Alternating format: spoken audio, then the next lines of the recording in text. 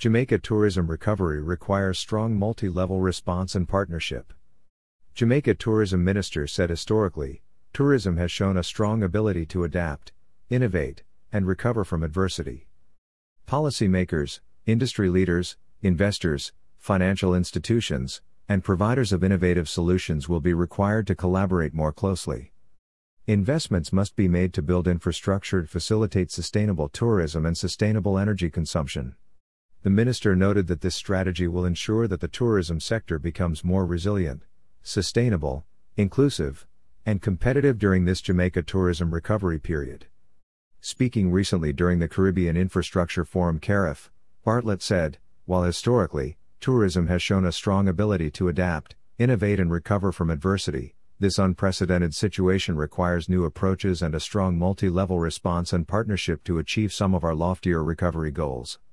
He also noted that policymakers, industry leaders, investors, financial institutions and providers of innovative solutions will be required to collaborate more closely to boost and ensure the required investments to build the infrastructure that will facilitate sustainable tourism and sustainable energy consumption in the tourism sector. According to Minister Bartlett, the transition to sustainable tourism will also depend on whether the development of tourism is guided by a national strategy comprising policy, regulatory and institutional frameworks with sufficient incentives to stimulate the development of supply and productive capacity where sustainable goods and services are concerned. This approach to sustainable tourism must also be considered from a regional standpoint as well and should also incorporate strategies to fill gaps in the supply side of the equation in Caribbean tourism. Therefore, Caribbean destinations need to take strategic steps to ensure that we retain more of the US dollars that flow into the region as a result of tourism, he said.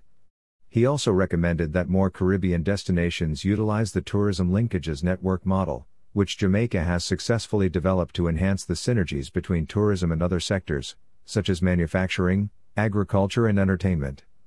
Our tourism linkages network has yielded great success and serves as a prime example of what can be achieved if a robust framework is put in place to strengthen linkages between tourism and other key sectors. The end result will be the development of a more inclusive tourism sector across the region, greater economic growth and job creation, as well as the retention of more of our tourism earnings, said the minister. He also recommended that the region consider a multi-destination marketing approach to aid in the Caribbean's recovery from the pandemic. Noting that implementing strong multi-destination marketing frameworks will help to drive the supply side of the equation and create even greater opportunities for companies within the region to meet the significant demands of tourism on a regional scale.